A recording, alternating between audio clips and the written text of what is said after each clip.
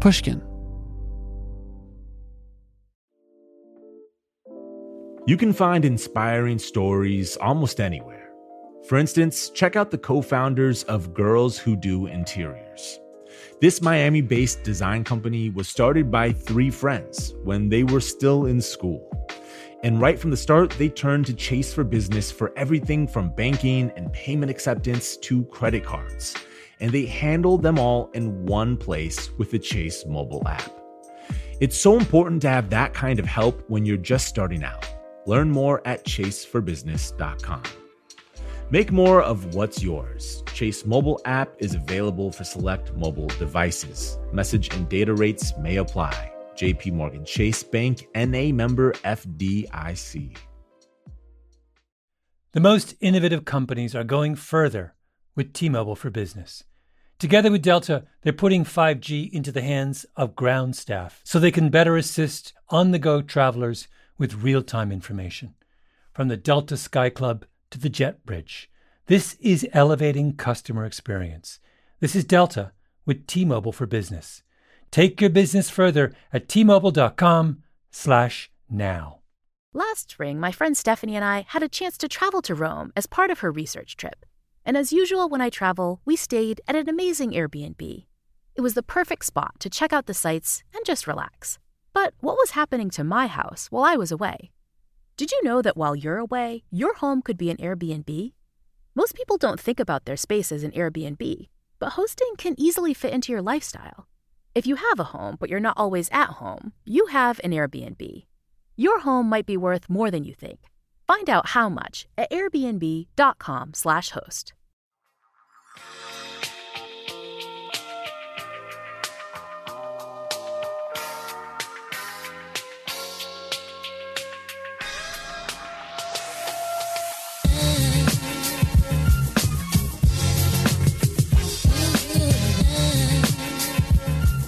Hi, welcome to Talk Easy, a weekly podcast of intimate interviews with the people shaping our culture today. I'm Sam Fragoso. Thank you for tuning in. This week on the show, we have the talented director Ira Sachs. Born in Memphis, Tennessee, Sachs came to prominence upon the release of Love is Strange, a moving drama about 2 men, played by Alfred Molina and John Lithgow, who get hitched only to then be separated because of housing. One character gets fired from their teaching job, forcing them to stay with friends as they look for affordable housing in New York City. This is exactly the type of narrative Sachs likes to spin. From The Delta, his first film, to Keep the Lights On, he helms humanist affairs that are at once empathetic, funny, and powerful.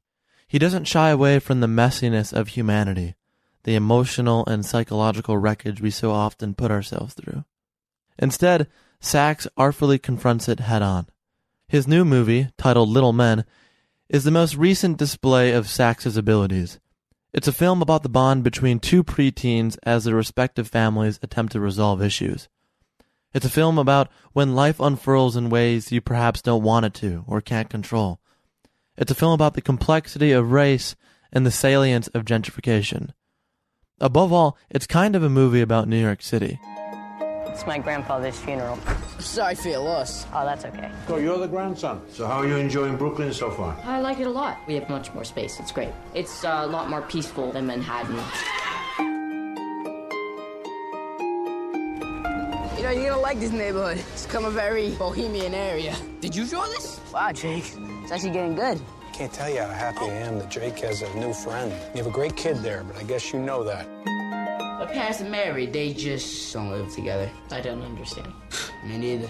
Your dad ain't good at acting? He's not that successful or anything. Maybe you can give me a couple pointers, because I want to be an actor when I grow up. The genesis of acting is seeing, understanding what makes behavior. I did it again. I did it again. You did it again. You did it You again. did it. In his Twitter bio, and I do recognize the silliness of looking to someone's Twitter bio here, but in Sachs's Twitter bio, he calls himself first a filmmaker and then secondly, a New Yorker.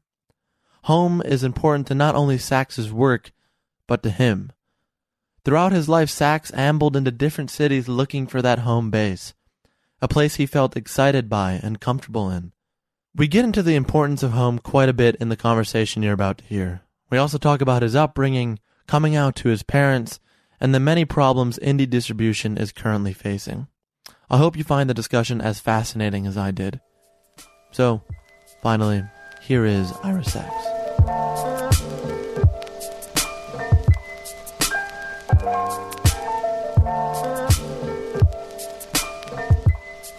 Ira is a Jewish Ira's a name. very Jewish. I should be 95 and or dead and grew up in Brooklyn, but I am of a different generation than most Iras. Okay, so tell me about Memphis. Give me something here.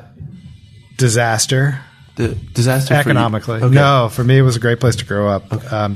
It's a mess. It's like Detroit, but maybe not quite as disastrous. But it is a very poor city where if you're born poor or black, then you have very few options that will make your life better. It's a really tough place. It's you see it has just this. It's sort of Nashville's the opposite of Memphis right now. Nashville is a booming economic city, and I bring this up because I think growing up there as an upper middle class suburban kid, it was but my dad lived in downtown Memphis in the 60s and 70s, and was kind of a hippie, and so I had these kind of different experiences. I saw a lot there. I feel like I wasn't as sheltered as a lot of people I know who maybe grew up in New York or LA or these places where as privileged people you could sort of stay in that world of privilege.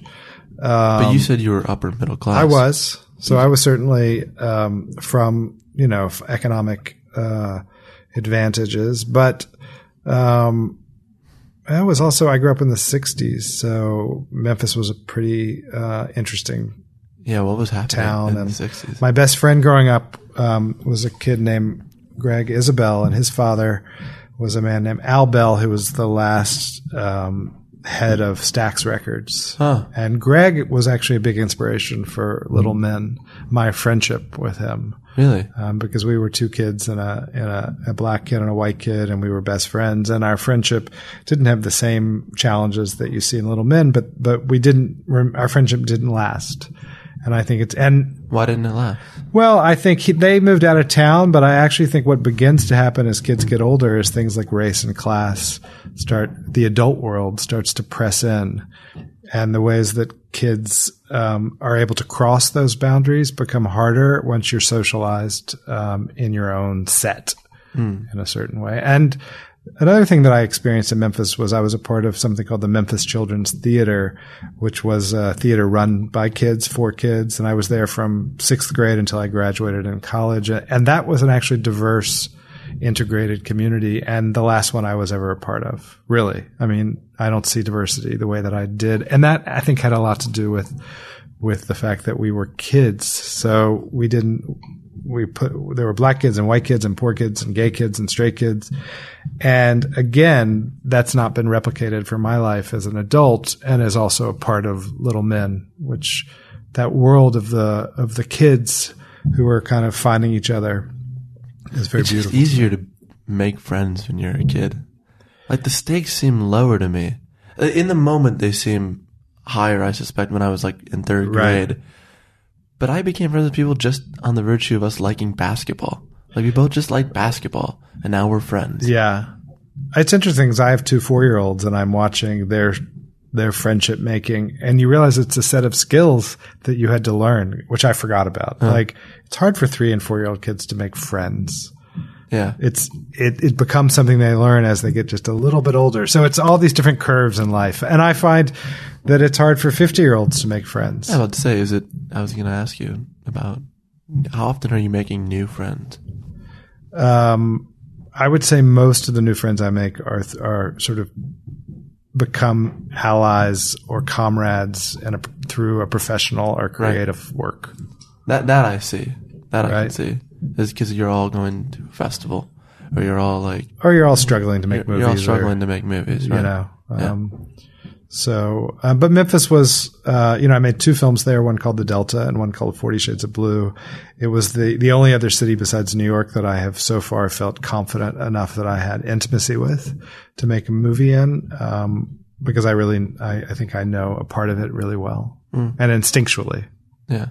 So in Memphis, when your best friend moves, When is that? That's in 6th grade. 6th grade. Yeah. Okay, so what happened once you get to high school? Well, I went from basically an all-girls school up until 6th grade, which only had like three boys in my class. 3 boys and how many girls? Like 15 girls. Oh, and it was a maternal school, and it was it had been an all-girls school, which went co-ed, and we were like the first class. Right. And it was wonderful. Loved it. And then I went to an all-boys school in 7th grade where I was called Kike and had pennies thrown at me, and my friends were thrown into sticker bushes, and there was the violence of masculinity. And I was also beginning to understand my own sexuality. Right. So there was this there was just a beginning of fearful time that I feel like for me lasted until I was 40. Really? Yeah. From 7th grade to 40. I mean, I feel like that's a narrative of kind of self-discovery, which I feel was mirrored by my own movies. Mm-hmm. So my first 4 films were all about individuals trying to figure out who they were, right, and having some conflict in that struggle. When I got to be 40, I'm happy to say I sort of got comfortable with myself in a new way, and my films are about different things. You know, oddly, I actually wanted to bring this up with you because I'm interested in. So, when in 7th grade, or did you have a moment where you realized that you were attracted to men? Yeah, to some, but I mean, everyone has to that. Boys or for whatever your sexuality is. I feel like there's always a moment where you realize, oh, I still remember the first girl that I was into. I won't say it on here. Just you do. Oh, 100%. Yeah.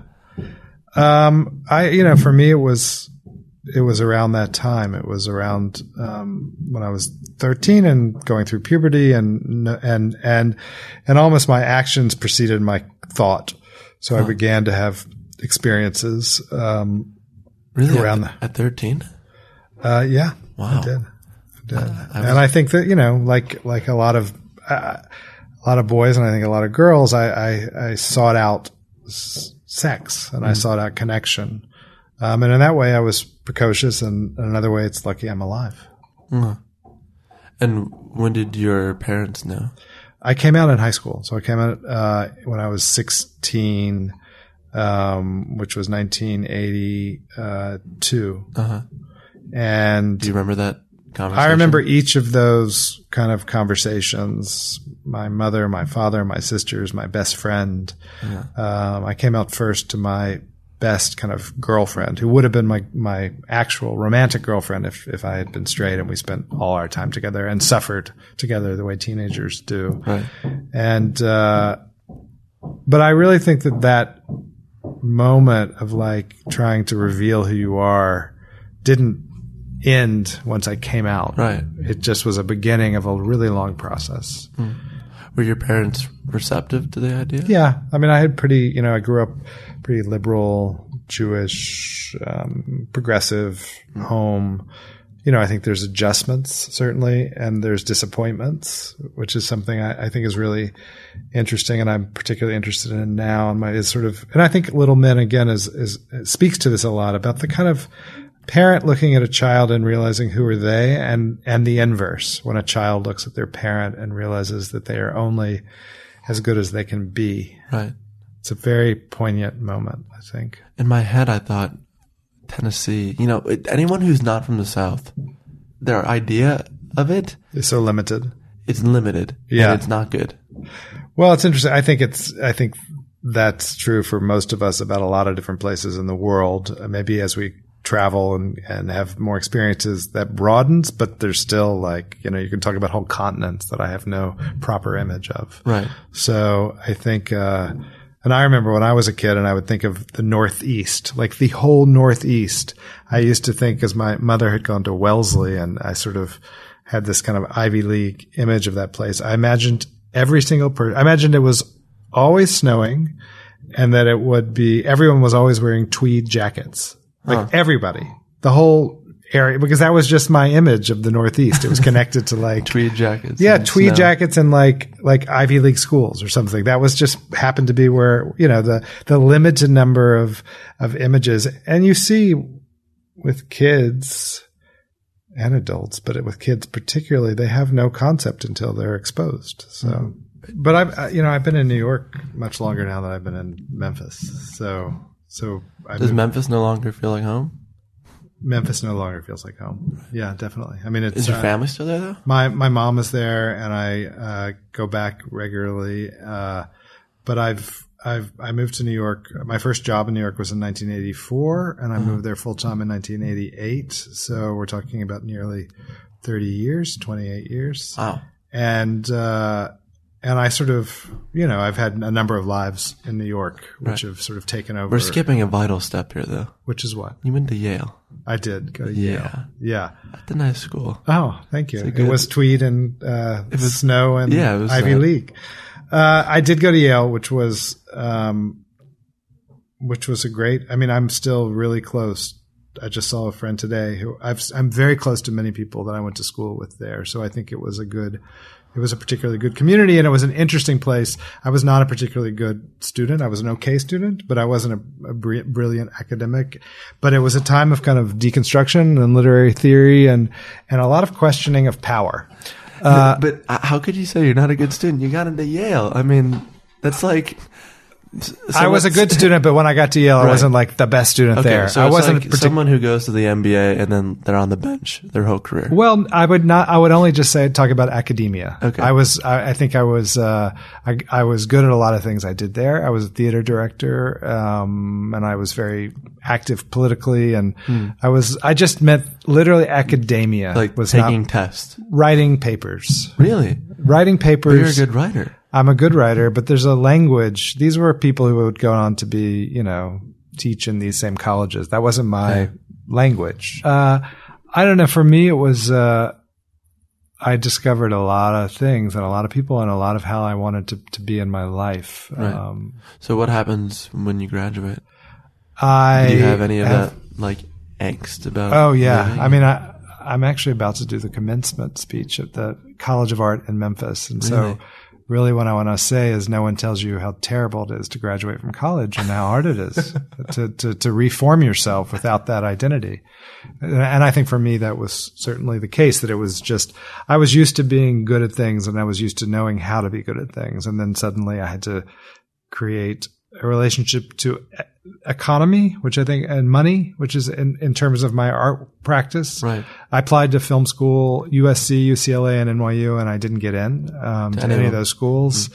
So that was like, what? And but it turned out for me to be a positive thing, because I skipped the part where there was an idea that someone was going to tell me whether I could be a filmmaker, and I just started making films. Right. So I just did it out of instinct and having watched a lot of movies. Right. How long was it from you graduating college to making your first film? I graduated in January of '88, and I was shooting my first film in '89. Oh my God, that's quick. I was just a guy. I was a Montessori kid, so I always was someone who wanted to keep, like, what's next? What am I supposed to do next? What am I supposed to do next? I was too, by the way. Oh, really? So you know what I'm talking about, right? It's unhealthy, but good. Here we are. We're doing things. Yeah.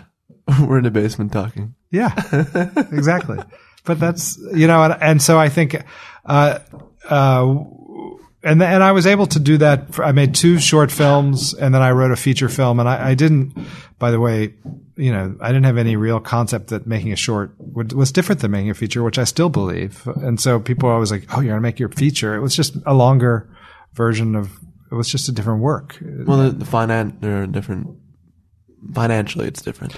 Well, my first short was 60 minutes. So there's some financial differences. That really is like, I don't even know. That's like a medium. Yeah. Film. So I mean, I guess there are financial differences, but where I really hit the financial problems was between 1 and 2. Okay. Because my first, who funded your first film? My first film was friends and family and some of my own money, and got it from like anyone I knew, and that can only really happen once or a little bit twice. I got some of those people came back for my second film, some of those wonderful people who was family and other, but they weren't able to finance the second film. So It was a 9-year process. Yeah. Now we talk about tortures. Montessori, right? I mean, you did something, you graduated, spent very little time meandering, or wandering aimlessly, as most of us do. Right. You make a film, and then 9 years for the second one. How did you work through that? I was in, Keep the Lights On is a lot about that period. And it was a pretty dark period, which had the privilege of, I was sort of trying to figure out myself in a lot of different ways. I was in serious psychoanalysis. What were you trying to figure out? How not to be so depressed. And I was probably, it's interesting because I think now they would have given me medicine for my depression, but I was in a psychoanalytic, and it was also kind of there wasn't as much psychopharmacology. Right. So, and for me, I think that was good. I think I had to work through a lot of internal questions in a way that was rigorous and expensive, Yeah. But I don't know. I had a lot of belief in myself that pretty much never wavered. And I'm a realist and I'm practical, but it was also very torturous, and my relationships were torturous. My collaborations were torturous. It was not a happy time. Why were they all so torturous? I think I was prone to be in relationships that weren't good for me. And I think that included some of my creative collaborations. I'm interested in, and I guess Al-Anon. Anyone ever heard of Al-Anon? Al-Anon was really Al-Anon is a program for. It was started by the wife of Bill W., who was Bill W. was the founder of Alcoholics Anonymous, and his wife founded a program for families. Okay, and I think I grew up in a family in which drugs were central, and I think I created certain behavioral patterns which were repeated in my own personal relationships. You mentioned drug use. When was the moment for you where you realized, my parents are they're just as messed up, and they don't know. They're just trying to figure out their lives too. It's a lie. I mean, that's also Little Men. It's something right. I know. And I think by the way, I rewatched it this morning. Oh, you did? And this question is in part coming from that movie. I have thought about it for a long time. I made a really little short film, probably in the mid-'90s, about my father and myself, and we were having more difficulties around my sexuality and the separation it made between us. And the film was about the fact that I had disappointed my father and being really sad about that, but also completely understanding that children are disappointments to their parents, and that at some point as they separate, that there's no way for you not to somehow be different than what they had hoped for. And it may be in sexuality, around homosexuality or being gay, it was more extreme, but I think it's like a human truth. I feel like, and I think in that separation, so I guess I'd say when I made that film, on some level, I understood that my father had his reasons, which is the Jean Renoir quote I'm using constantly because someone gave it to me recently, which is a line from Rules of the Game, which is everyone has their reasons. Everyone has their reasons. Which is so great. You felt that he was disappointed in you because you weren't. That he was disappointed in me. It wasn't projection, and it's changed.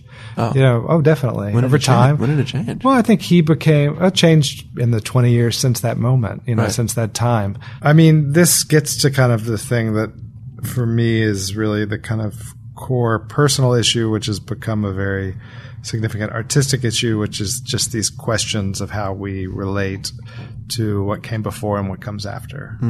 And I hit 50, which is this year. So I'm at which is a milestone. And you think about it. How are you feeling about it? I feel good about it. Can we skip ahead to Love is Strange? Sure.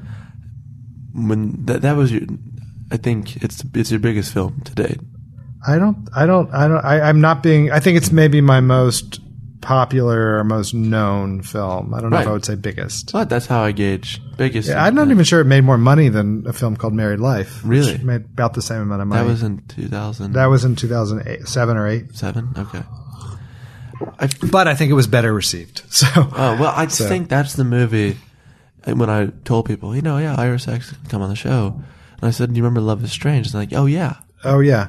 Well, I think what's happened, and this has been a surprise, and it's really a wonderful thing, is that I've been able. I think that I am right now in a period where I can sustain production on films on a regular basis. So I've made 3 films in about 5 years. So that means that there's you're building a commodity, which is the brand, which is the name. So I think Love Is Strange, coming after Keep the Lights On, which was just 2 years before, not clearly Keep the Lights On had a much smaller audience, but it builds. There's this thing. And that's kind of part of the job of being a director. Glasses. I can't find my glasses. Has anybody seen my glasses? Please God, not today. We are gathered here today with the purpose of uniting in matrimony George Esteban Garea, Benjamin Arthur Hull. Yes. Your love, your dedication, your commitment to each other are an example to be followed. Word got out to the Archdiocese. You've all known this whole time that Ben and I have been living together. The decision is effective immediately. Now, we invited you all here today because, well, your family. With my private lessons and Ben's pension, we need a place to stay. Did it feel like when you put that film out that you had entered a new sort of stratosphere in your career? I guess accumulatively, I feel like I have a sense that I have established some sort of recognition for myself and my work. But I don't rest on those laurels, that's for sure. And, I think what's nice about Little Men, I will say that after Love Is Strange with Mauricio Zacharias, my co-writer, and there was a little bit of intimidation because people really liked that film and people seem to really like Little Men, and it's a relief because then I'm not worried about my next film. Did you worry in making Little Men that I'm going to disappoint him? Oh, I think that we just hit a nerve with Love Is Strange, and it was emotionally timely as well. It was timely, but I actually think it's because it was successful drama or melodrama, whichever you might want to call. I think it really affected audiences. They really felt a lot. I don't think it had to do with the timeliness quite as much. I think people who saw it felt something very personal to themselves. Little Men what's been nice about Little Men is I would actually say it's been received as it was intended. And that's rarely the case. What does that mean? That means that I think it's a very careful film. I think it's a very precise film. I think it moves in a range that is very, minute. Emotionally, it's careful. And it could have been, people might not have noticed because it plays with the idea of a slight drama being big. And what's been nice is I think people have really received it in a way that's similar to its ambitions, which were not small. Right. That's interesting because I don't always think those two align. And I don't even know if they have to align. I have a theory that my philosophy is the filmmaker intends to make something and they have a certain ambition. Yeah. But in a way, not that I don't care about your ambition, I do. But at the end of the day, I'm sitting there. I agree. That's what I'm sort of saying. That this is this rare moment where this film, it's like I read how people experienced it and also how they see it contextually in terms of the kind of film it is and the history of film, and they recognize its aesthetic sort of seriousness, which is not in your face. Right. And I'm appreciative of that. The film is very much about gentrification. I'd say the film is very much about class and money. A handful of things. Yes. But I bring up gentrification in part because we're in San Francisco right now. And it's happening in New York, and it's especially, as you were telling me, everywhere you read, this city is crumbling. And what's the outsider view of the city? I want to hear that. Outside view of San Francisco? Yeah. Well, I've lived here. I spent a couple of summers here. My sister's lived here for 10 years. I know the city really well, and I think that we're just reading the kind of banner headlines around a city that is changing so fast and that is becoming impossible for so many people to live in, which is clearly true. But it's also a big city, and there's neighborhoods and people, there's entrenched neighborhoods people, there's still a daily life going on here. I guess what I mean when I say that, Little Men isn't, it is about gentrification, obviously, but I don't think gentrification is ever new. I think gentrification is is a dramatic realization of the challenges people have around money and property and home. And those have been and are continue to be, everyone experiences that at any moment in culture. And I guess I've made 2 films that are about real estate in New York. And it's not that I think real estate is so interesting. It's just that real estate is one of the places where you can dramatize the questions of class and money. Right. Well, real estate represents ownership. And people's personal space and home. Yeah. And property. And for me, these things are all very classic things that literature has been about. If you look at Edith Wharton or Henry James or, these who are heroes of mine, they're all questions of who owns the home, or Jane Austen. Right. Obviously. Do you feel at home in Brooklyn now? Is that where you are? I live in Manhattan. My kids are about to go to school in Brooklyn, which is where I lived for 11 years. And I moved to a corner of Brooklyn in 1988. I drove in from Yale with my college friends, and we moved into a corner of Smith and DeGraw Street, which was a Italian neighborhood called Carroll Gardens. But this street was Dominican Street. There were 4 social clubs on the corner, and we were the white college gentrifiers coming in. And so I really did see. I'm interested in that drive. Have you leaving college with your friends and knowing, all right, we're moving to New York. Let's do it. Well, I'd spent a couple of summers there, so I was already slightly familiar. I'd barely ever been to Brooklyn before. What I remember is arriving and being tired and having moved furniture and being invited into this Dominican social club, which was on the first floor of our building, and not going. Why? Because we were tired. And it was the last moment the door was open between the two of us. It was it. And within 3 years, they were gone. So you may have had a good time. Of course I would have had a good time, and I regretted it. But of course I would have had a good time is really saying that somehow that implies that we could have crossed the difference. And I think for adults, crossing difference is very difficult. This is going back to your friend. Yeah. As a kid. Yeah. And you think it's not possible as an adult? I don't think it's not possible at all, but I think it's a complex moment. And it's like if let's say the story was we went into that Dominican social club, I think someone could write a very good chapter or even you could almost write a whole novel about that moment. There's a lot of things going on. It's not as simple like everybody got together and we're happy. No, that's not what's happening there. I wanted to bring up this quote, Little Men, that I think is interesting.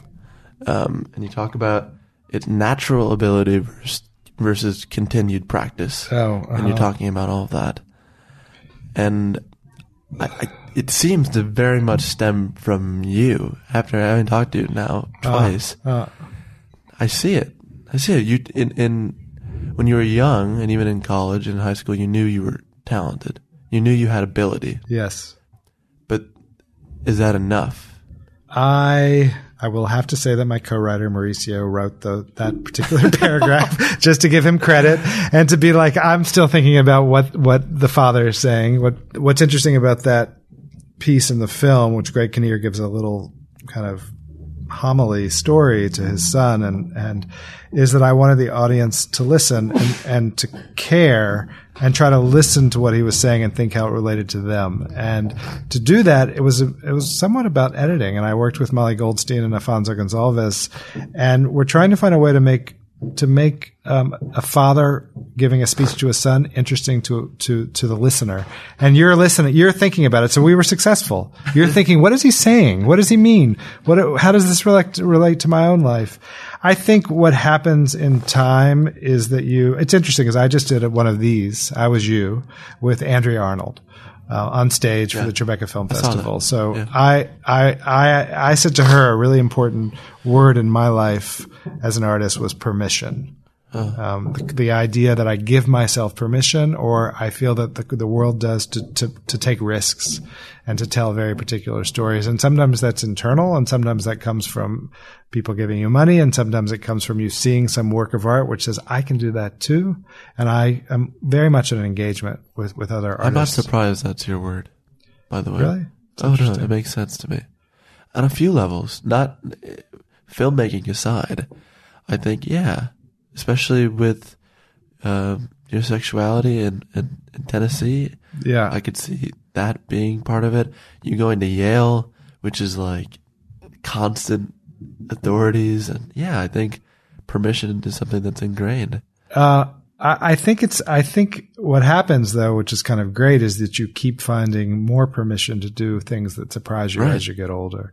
For me, in 2010, I made a short film. I'd been working for 3 years on a film called The Goodbye People that Oren Moverman and I wrote, and we could never get it financed. It was set in the 60s in Los Angeles, and we had Kirsten Dunst and Michael Shannon and Patricia Clarkson and Melanie How are you Griffith not getting this movie financed? All three of those Damian people.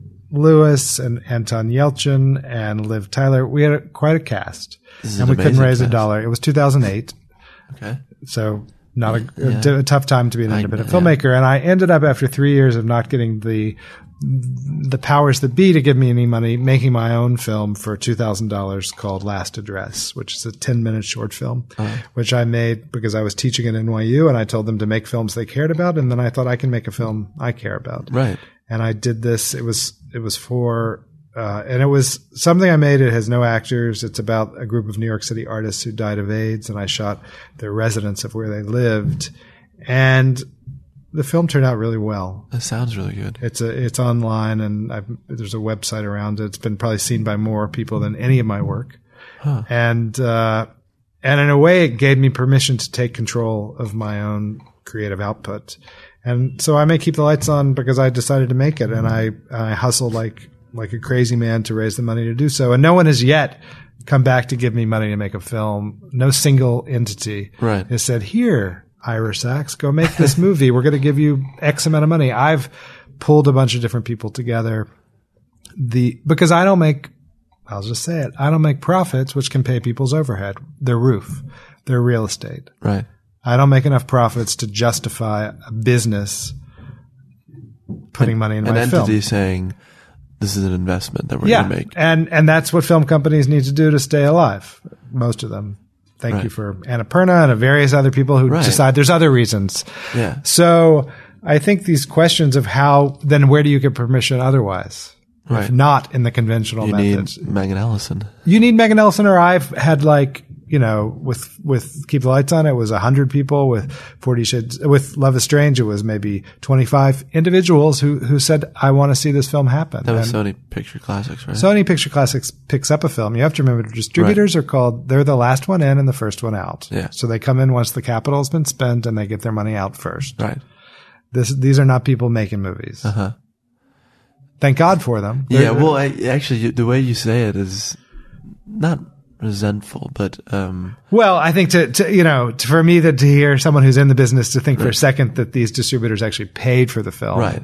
I didn't think that, but it is interesting that my first idea of the movie is like, oh yeah, that movie was put out on screens because of them, which they had a part in doing. Yeah, I mean, people see the logo. And I really do respect these companies' business models, because if not, then they're all going to be like out of business in 5 years. Right. They're not making, they're not, it's still a kind of niche business, which is, it's not a hobby, but it's not that far from a hobby for a lot of people. For you? No, I mean, it's not, it's a career and it's a profession, but there's a reason that companies that are Fortune 500 companies like Walt Disney got out of this business because it doesn't work with their board of directors and it doesn't work with capitalism. So, do you envision a future where this is better for filmmakers like yourself? I'm very interested in, I can talk about the macro, but I focus on for my own work, I focus on the micro. And as you know, I have another hat, which is I'm a community organizer and I run a nonprofit called Queer Art, which I founded and now is a 501c3. And we support, a lot of 50 to 100 artists a year who are gay and lesbian. Wow. People in 5 disciplines. And so I'm interested in kind of creating macro possibility. I'm interested in organizing people. As a director, that's one of the things that I know I've learned I'm good at. And to carrying on this idea of permission for others. Like, okay, no one's going to pay for you to write your poetry, but it has value to me and the people in this organization. And so we hope that is incentivizing of people to continue making work. I'll go back to just say that, like, Love is what film? Last Address was about these artists who died in New York and getting to know those artists and to think about them and to think about there was a time when, and this is in the visual arts, obviously, as much as cinema, where no one was going to make a lot of money. It wasn't like people like David Wojnarowicz or Peter Hujarov, an extraordinary photographer, or Cookie Mueller, who was a great writer. These who all died of AIDS. These people were there was a level of the 60s and then punk rock, and their relationship to economy was as outsiders. And it's inspiring to be around, to read, to connect with that history. Do you still feel like an outsider?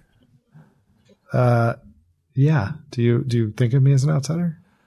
I don't know if that's for me to say. No, I'm just curious. You have perceptions. So, like, I don't know. Yes and no. I think sometimes in your responses you feel like an outsider, and sometimes you seem like your 50-year-old dad. Right. Right. And you have 2 kids. Right. I think that's probably this navigation that happens as you become part of a system and are still. And you're figuring out on a daily level how comfortable that is. Right. I can tell you that I see that you're navigating it. Yeah. Which is not a bad thing. Right? No, sure. Yeah. I'm a character. Are you? I mean, I think what you're saying is that you see that and I think that's probably why you're good at what you do. Like you're looking at stories, films, and then you're talking to people. And so if they're going to become 3-dimensional or multiple or more than that, then they need to be characters on some levels. I don't mean a character like, hey, he's a character. Yeah, I just mean I'm Yeah, you're not Cosmo Kramer. Right, exactly. I'm not flat. I guess to end, you mentioned in that 9-year span where you weren't making a movie. Yeah. You were going to therapy and you were depressed and working things out, and I suspect a lot of that, at least for me, that doesn't go away. It gets better, I think. Yeah. After talking about it enough with someone. Yeah. But no, I'm actually not depressed anymore. You're not depressed anymore. No, it's like completely gone. You wiped it out. I feel things when I hurt and when I experience loss or sadness. I'm glad you feel things. Yeah, I mean, I experience, but I think that I'm appreciative in a different way, and I think not just because I realize life is shorter as you get older, which is true, but also I do, I believe there's a value to what Freud calls the talking cure. I don't believe that I was cured, but I believe that some of my misfortune has become everyday unhappiness. How much of your happiness or not having depression is predicated on the success and continuance of your work? I think that I have a pretty good sense that I'll make things. Right. Like a good Montessori boy. Yeah. For the rest of my life. So I think the scale might shift in different moments of my life. But I don't feel, I'm really practical. Often people, when I talk, they're sort of asking me, how do you make movies and can you give me any advice? Or like I have this, I'm always a realist around possibility and what's around you. So I think I am for myself as well. And if the opportunities shift, I wouldn't say the opportunities are lost. They shift. Though I think at a certain point in terms of making narrative fiction features, there can be a sense that you're obsolete and that you can't get that money anymore. That's certainly possible. But that's not you right now. No. Well, that's good. I hope so. Little Men continues. And then after that? Yeah. I just started working with Mauricio, my collaborator. I'm sort of thinking, what do we do next? And it's a fun process. We did just finish this script about Montgomery Clift for HBO. That's great. And that was a journey. You looked away when you said journey, by the way. What happened? No, it just, figuring out how to turn a life and it's a biopic. Right. And how to do that was really creatively interesting and fascinating. And to dive into I said to someone, I actually think I know Montgomery Clift, my version, better than anyone else in the world. Like, I feel like I'm the one. Someone was like, oh, his sister just died. They were twins, like my kids. They're boy and girl twins, and she just died about a year ago. And they were like, oh, don't you wish you could have talked to her? And I feel like, no, because at this point, at a certain point when you're making a work, whether it be fictional or not, you know the characters better than anyone else does, and you don't need other people, and they're just whoever you wrote them to be. And I feel like I got to that point with Montgomery Clift, and so I hope to get to make the movie. That's a good point to get to. Yeah. Well, thank you so much for doing this. Thank you. A pleasure. An interesting conversation. Well, there it is. A special thanks to Rob Scheer and the Larson Associates for helping arrange this conversation. You can find Little Men in select cities as it continues to roll out across the country. All of Sachs's movies can be streamed or rented online, so do check Amazon On Demand and beyond to experience his work. And, lastly, a big thanks to Ira for coming on the show.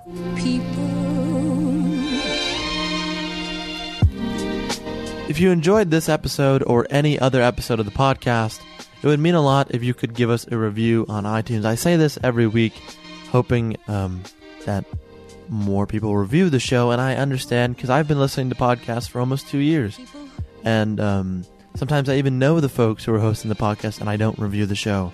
But in recent times, I have been reviewing other people's shows, so maybe that it would karmically help this one. I don't really know, but if it's something you can do, if you have a spare 30 seconds to a minute in a day, it would mean a lot to just write. It would mean a lot if you could just write a sentence or 2 sentences or no sentences. Just click the little stars at the top. Apparently that helps as well. All of this helps new listeners find the show. You can subscribe to Talk Easy on iTunes, SoundCloud, or your favorite podcasting app. If you want to drop us a line about anything, feel free to do so at talkeasypod@gmail.com. You can follow the podcast on Twitter, Facebook, and Instagram at TalkEasyPod. And as always, our theme music is provided by Vanilla. Our executive producer is David Chen. Graphics by Ian Jones. Illustrations by Krishna. Social media by Maria Mayella. The show is produced and edited by Corey Tad. I'm your host, Sam Fragoso. Thank you for listening to Talk Easy. I'll see you next week.